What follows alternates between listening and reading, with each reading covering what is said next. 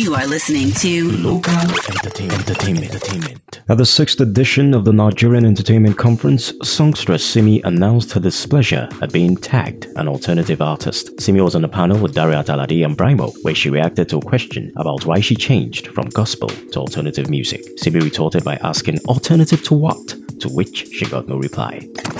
Unconfirmed reports have revealed that the management of Eko Hotel and Suites have placed a ban on the organizers of Davido's 30 billion naira concert.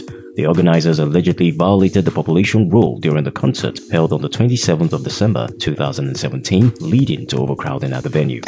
Brymo has made it clear to his fans that there will be no freebies when it comes to attending his shows. You must buy your tickets.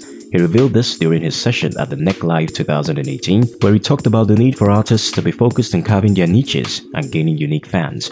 Brymo has also explained that this was the way he gauged his improvement on both his art and business part of music.